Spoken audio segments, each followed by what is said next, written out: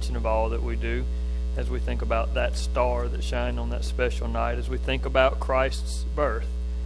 This morning, if you have your Bibles, if you would turn with me to Matthew chapter 24 as we continue. If you weren't here last week, we began looking at what we're calling Advent. It's not something that we invented. It's not something new, maybe new to some of us as Baptists. It's not as often celebrated in Baptist churches. But the word Advent simply means the arrival of a notable person, thing, or event. So we celebrate it at Christmas because obviously the arrival of Jesus is the most notable arrival of any person ever, and his arrival is the most notable event.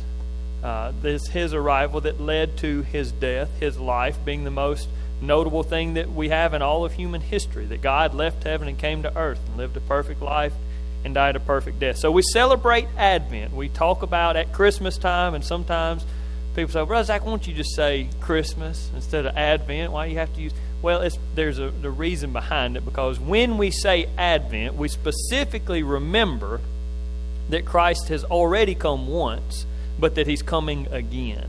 And so this morning you'll hear me talk about the first Advent, that was Jesus' birth.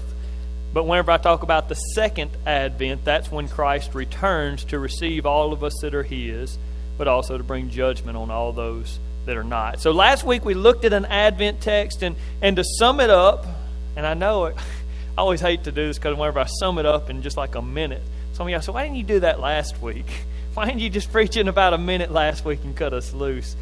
But the disciples had asked Jesus, tell us some signs that when we see, we'll know it's time that you're about to come for the second time. And Jesus told them point blank, that's not going to happen.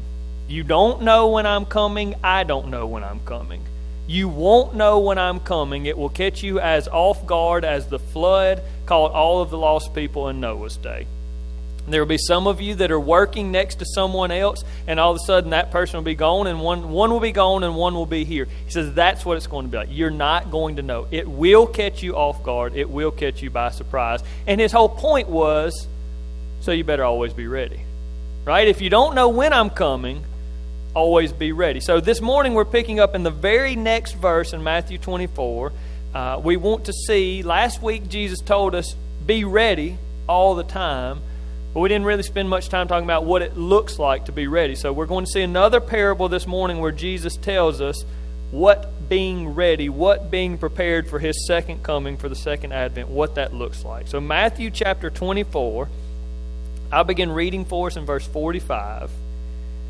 Jesus says, who then is the faithful and wise servant whom his master has set over his household to give them their food at the proper time? Blessed is that servant whom his master will find so doing when he comes. Truly, I say to you, he will set him over all his possessions. Now, what we see here is a parable. It's technically two small parables. Jesus is using that idea of contrast again, but we'll see the second one in a minute. But here's what He gives us. He gives us two examples, a good example and a bad example. The idea is this. There's a master who has a lot of things, and he has servants, and he has family, and he has a household. But the master has to go away for a while. For whatever reason, he's going away for business or whatever. And so he tells who would be kind of the highest servant, you're in charge of the household. So we see Jesus is saying here, you are going to be my steward. This does not belong to you. The house is not yours. The people are not yours. They're still mine, but while I'm gone, I need you to be in charge of them. I need you to make sure everybody has food when they need food. I need you to take care of the things that I need you to take care of while I'm gone. And so, as we see this example, Jesus is going to give us two servants, two specifically opposite servants. One who does this very well, which we read about here, and in just a few minutes we'll read about one who does not do this well. Now, when we're reading this parable, it does not really work well unless we keep in mind what question Jesus is answering with this parable. Jesus, again, in Matthew chapter 24, verse 3, at the beginning of this chapter, the disciples asked, they wanted to know the time of the destruction of the temple, which Jesus has already answered. And then they asked, and what he's specifically continuing to answer here is this question: what will be the sign of your coming and of the end of the age? Jesus, what will be your sign? Now, why does he go into a parable about a master who leaves a steward in charge of all his things while he's gone, to answer the question, what will be the sign of your coming and of the end of the age? And some scholars believe, I wanted to give this to you as a possibility because as I look at the disciples and as I read their reasoning, I could see this as a very reasonable idea. They believe that the disciples are asking Jesus this question for this purpose. The disciples are saying, listen, I want to make sure that I'm doing what I'm supposed to be doing when you come back, Jesus. So will you tell me some signs so that I'll know I need to get to work? Now, I understand this idea because my older brother and I, sometimes after we got a little bit older, my mom would leave and go do whatever she needed to do in town, but she would tell us, right, some chores. When I get back, the trash better be taken out and you better have cleaned up your rooms. Right? When I get back, these things better be done. Well, thankfully, a lot of times, Will and I, we would do whatever we wanted the whole time, but we knew at 3 o'clock Mom was going to be back, so about 2:30, what did we start doing? Oh, we've been busy working all day, doing everything. And so some people believe, and I can see this as a reasonable explanation, they believe that's what the disciples are asking. And some of us have that thought. Some of you have probably caught yourself before doing something good. Maybe you're on a mission trip or maybe you're helping your neighbor and you thought, man, if Jesus returned right now, it sure would look good. Or sometimes you've caught yourself in a position doing something and you thought, man, if Jesus returned right now, this would not be good. Now, whether that's exactly why they're asking or not, I don't know. But I do know this, that Jesus is telling them, you're not going to know. There's not going to be a 2:30 on the clock that tells you better get ready for 3 o'clock, so you better be ready all the time. And he's answering here really specifically the question, what does it look like to be ready? What do Christians need? If we're going to live every day like it's our last day, then what do we need to be doing every day? So look back at the text with me. We want to be this first servant. I'll go ahead and give you that. We want to be the faithful and wise servant. That's who we want to be. So he says, who then is the faithful and wise servant whom his master has set over his household to give them their food at the proper time? Blessed is that servant whom his master will find so doing when he comes. So that's who we want to be right there. We want to be the servant that when Jesus returns is found doing what Jesus has called us to do. Whether he returns this afternoon or whether he returns 10 years or whether he returns at any point, if he returns at any point during our life here on earth, we want to be doing what he's called us to do when he returns, right? I think we all understand that. We all agree with that. And so here, what does this parable tell us? What is it that would be doing what he wants us to do? Well, specifically here in the parable, the master gives the steward some specific instructions.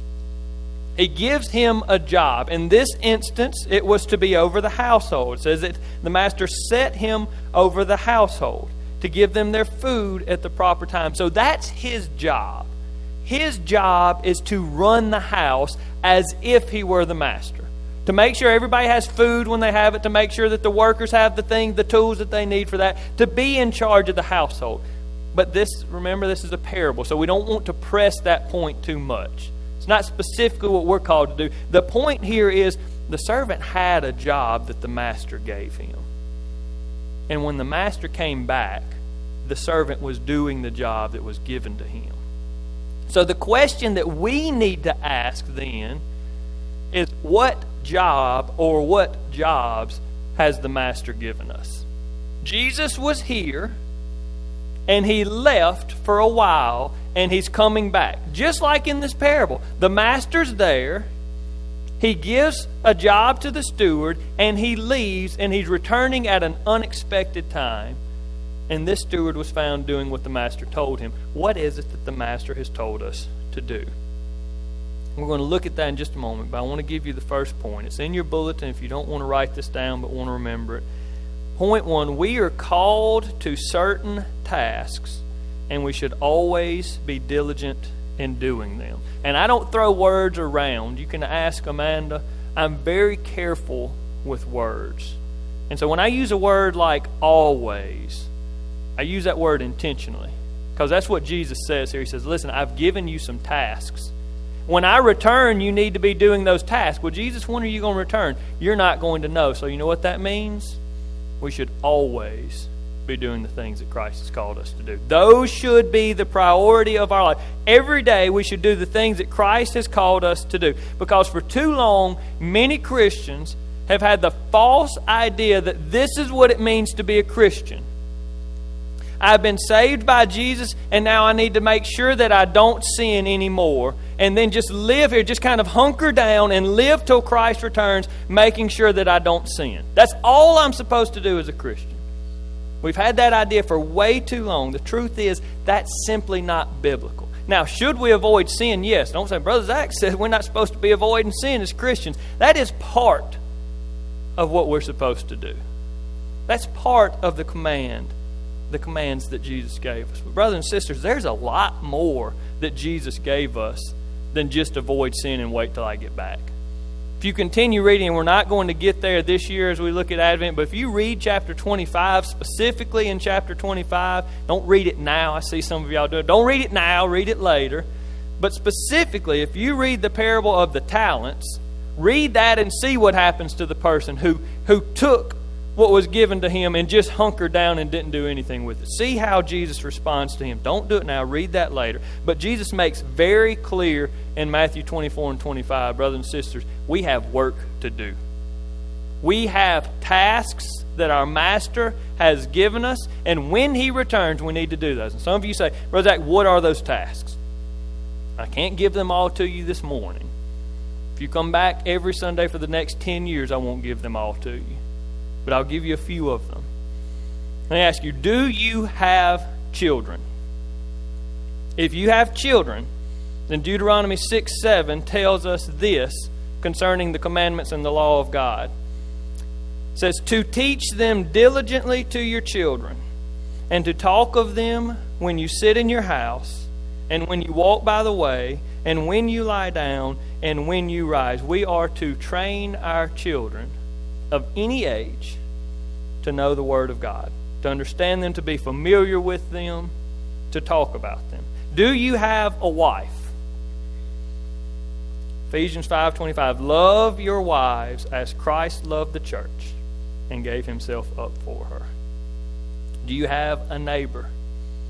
You all have neighbors. It's not just somebody that lives next door. Do you have anybody that you're around regularly? Any near ones that you spend time around? I think y'all know, Matthew 22:39. You shall love your neighbor as yourself, right? Are you doing that? Do you do that every day? Not did you do that sometime in the past month because it was Thanksgiving. Do you every day intentionally love other people like yourself? Or do you love yourself more than everybody else around you? Is God your God? Is Jesus Christ your God? If so, then Matthew 22:37 says, you shall love the Lord your God with all your heart and with all your soul and with all your mind.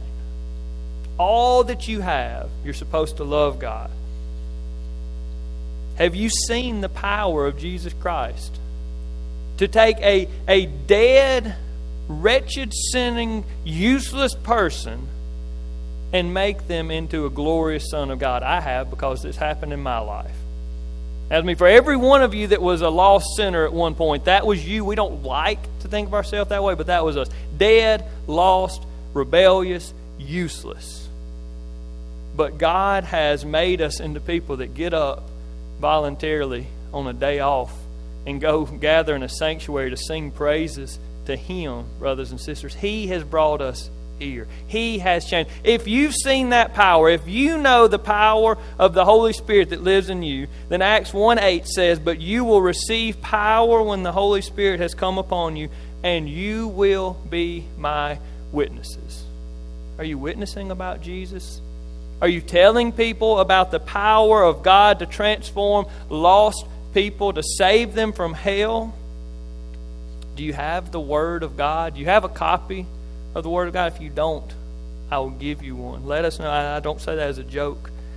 Psalm 1:1-2, blessed is the man who walks not in the counsel of the wicked, nor stands in the way of sinners, nor sits in the seat of scoffers. There's your man. He's not sinning.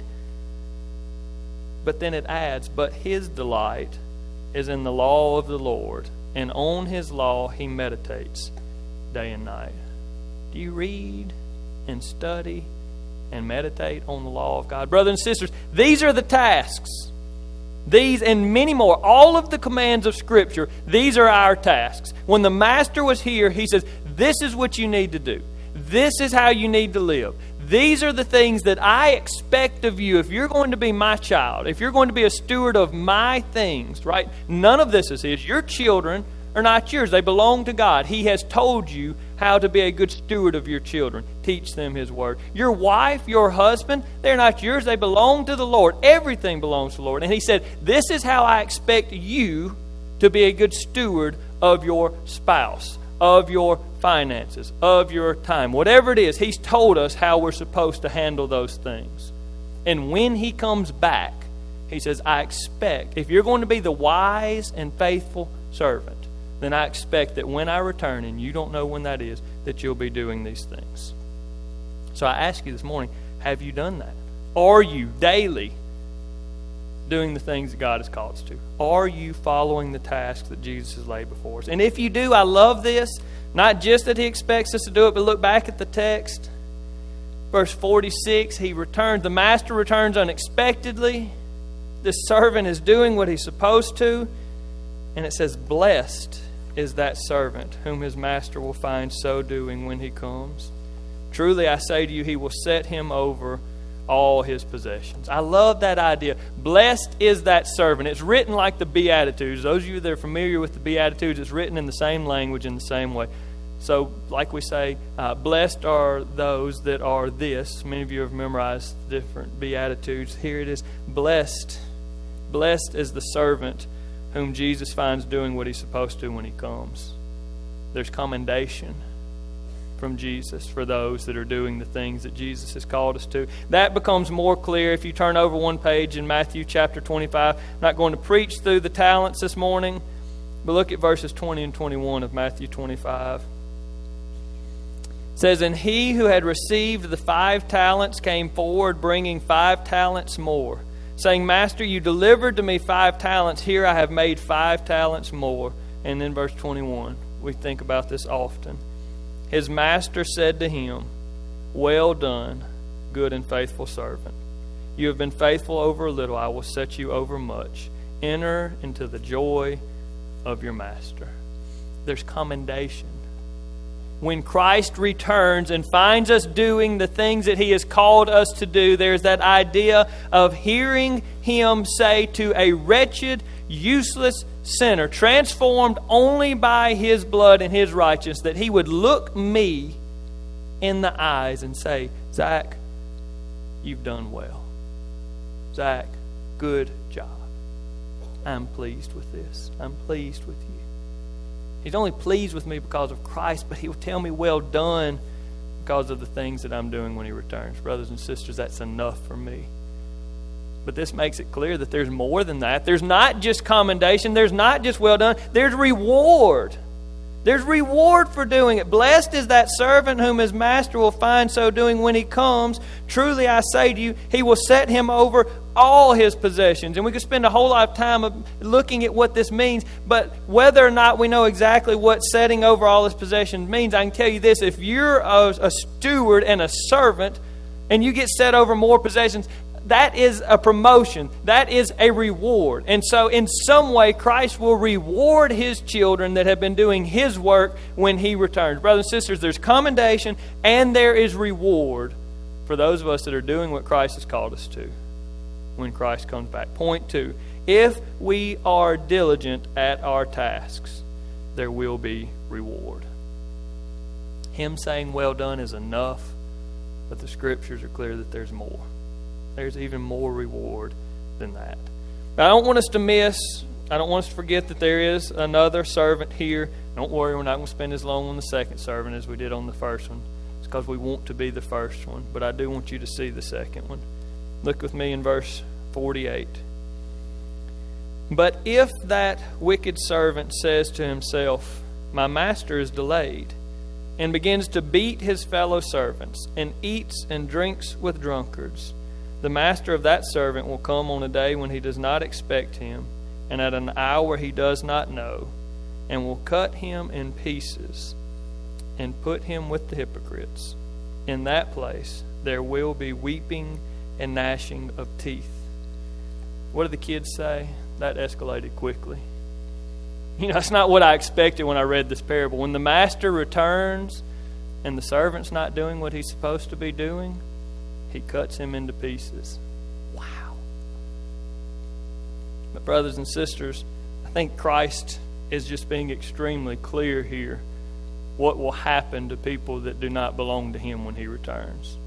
He doesn't want there to be discussion. He wants it to be clear, and I will be clear. I do believe fully that this person, this second servant, is not a Christian. It's not a saved person, saved by the blood of Jesus Christ. It's not somebody that's saved by grace through faith, who's just not doing what he's supposed to. I believe this is a picture of a person that is lost, and we're going to talk about that Wednesday night. Wednesday night, I'm going to show you in the Scripture why I believe that, help you see how to interpret something of that nature. Why do we believe that this is a lost person and not a Christian who's just not doing what he's supposed to be doing? And there are a lot of things, the language, the names that Jesus calls this man, the actions of this servant, the punishment of this servant, I think make very clear. But it tells us this, that there are people, y'all have met these people. Lord forbid some of you might be this person. And we say, listen, I know that Jesus says he's coming back. And I know that I'm going to die one day. And so I'm going to get things right with Jesus before I die. But I'm going to do that when I get older. Right now, I'm going to live for me. I'm going to do what I want to do. Isn't that what the servant here does? He says, the master's delayed. He ain't back. Nobody knows when he's coming back. I'm going to do what I want to do. And Jesus says that seems to have been fine for this guy until the master returned. And brothers and sisters, those of you that think when I get older, when I need to, I'm going to make things right with the Lord, I just want you to remember that what Jesus said last week is you don't know that you've got tomorrow. You don't know that you've got this afternoon. We've got a luncheon planned today so that we can spend time talking to Corey and Lindsay about mission work. I don't know that we'll get there. Some of y'all think, I don't know that I'll get to lunch either. Would you sit down? My brothers and sisters, I want you to see this. If you are delaying coming to faith in Jesus Christ, if His Holy Spirit has spoken to you and has called you, if you know that He died on the cross, you know that He is God, and you know that He lived a perfect life, and you know that He died on the cross so that there could be atonement for sins, but you are unwilling to come to Him. You are unwilling to give Him lordship of your life. And that's the place that you are when He returns, that this is what's going to happen. You are going to go to a place of eternal torment. The place that the hypocrites go, the place where there's weeping and gnashing of teeth, and we call it hell. And you'll be there forever and ever. There's not going to be any well done. There's not going to be any second chance. Here we have two groups of people. There are people that have responded to Jesus Christ, have responded in faith to Jesus Christ, have given their life to Jesus Christ, and it's clear. You know what those people do in this setting? They all serve Him. There's no in between. There aren't saved people that don't follow Christ, that don't do what their master said. There's not a third person here. There are people that are saved, that are wise and faithful, and they do what Jesus has called them to do. And then there are people that don't do what Jesus has called them to do, and that's because they're lost and they don't belong to Him. And their life shows that He doesn't have lordship over them. Brothers and sisters, this morning you have to at least start there and contemplate, which am I? Am I the wise and faithful servant, or am I the wicked servant? Have I given my life to Jesus Christ, or am I still just living for me? Playing church, playing the game, got the preacher fooled, not hard to do. Maybe you got your friends and your family fooled. Brothers and sisters, Jesus says you're not going to fool Him. If He returns and He is not Lord, then He will be judge, and you will be sorry. But if He returns and you are His, then we need to be sure that we're doing the things that He's called us to. Don't just sit around waiting for Him to get back. Go and do the things that He's called you to do. Know His Word. Know His commandments. Share those. Teach those. Love people. Serve people. Witness for Him. Tell people about Him. Make disciples of all nations. These are things that He's called us to do. This is what our life should look like. And if He comes back tomorrow, then we should be doing it diligently. And if He doesn't come back for 30 years, we should all still be doing it diligently every single day. So this morning I want to invite you to stand, and we're going to have a time of response. And some of you may be here and you need to respond by responding not to this call or to me, but responding to the Holy Spirit, who has made it clear that you are now guilty of your sins, but Christ has made a way that you could be free from them, that your debt could be paid, and you need to come and give your life to Jesus Christ. If you've never done that and you have questions about how to do that, I would love to walk you through that, to talk to you about that. But if you're here and you're a Christian, and you know that you're a Christian, and you know that you're saved, but you also know that you have not been doing the tasks that Jesus has set before you, I pray that you would repent of that during this time, and that you would ask the Lord to set your heart on the things that He has said are important. But you do what you need to do, as Brother Shane leads us in a hymn of invitation.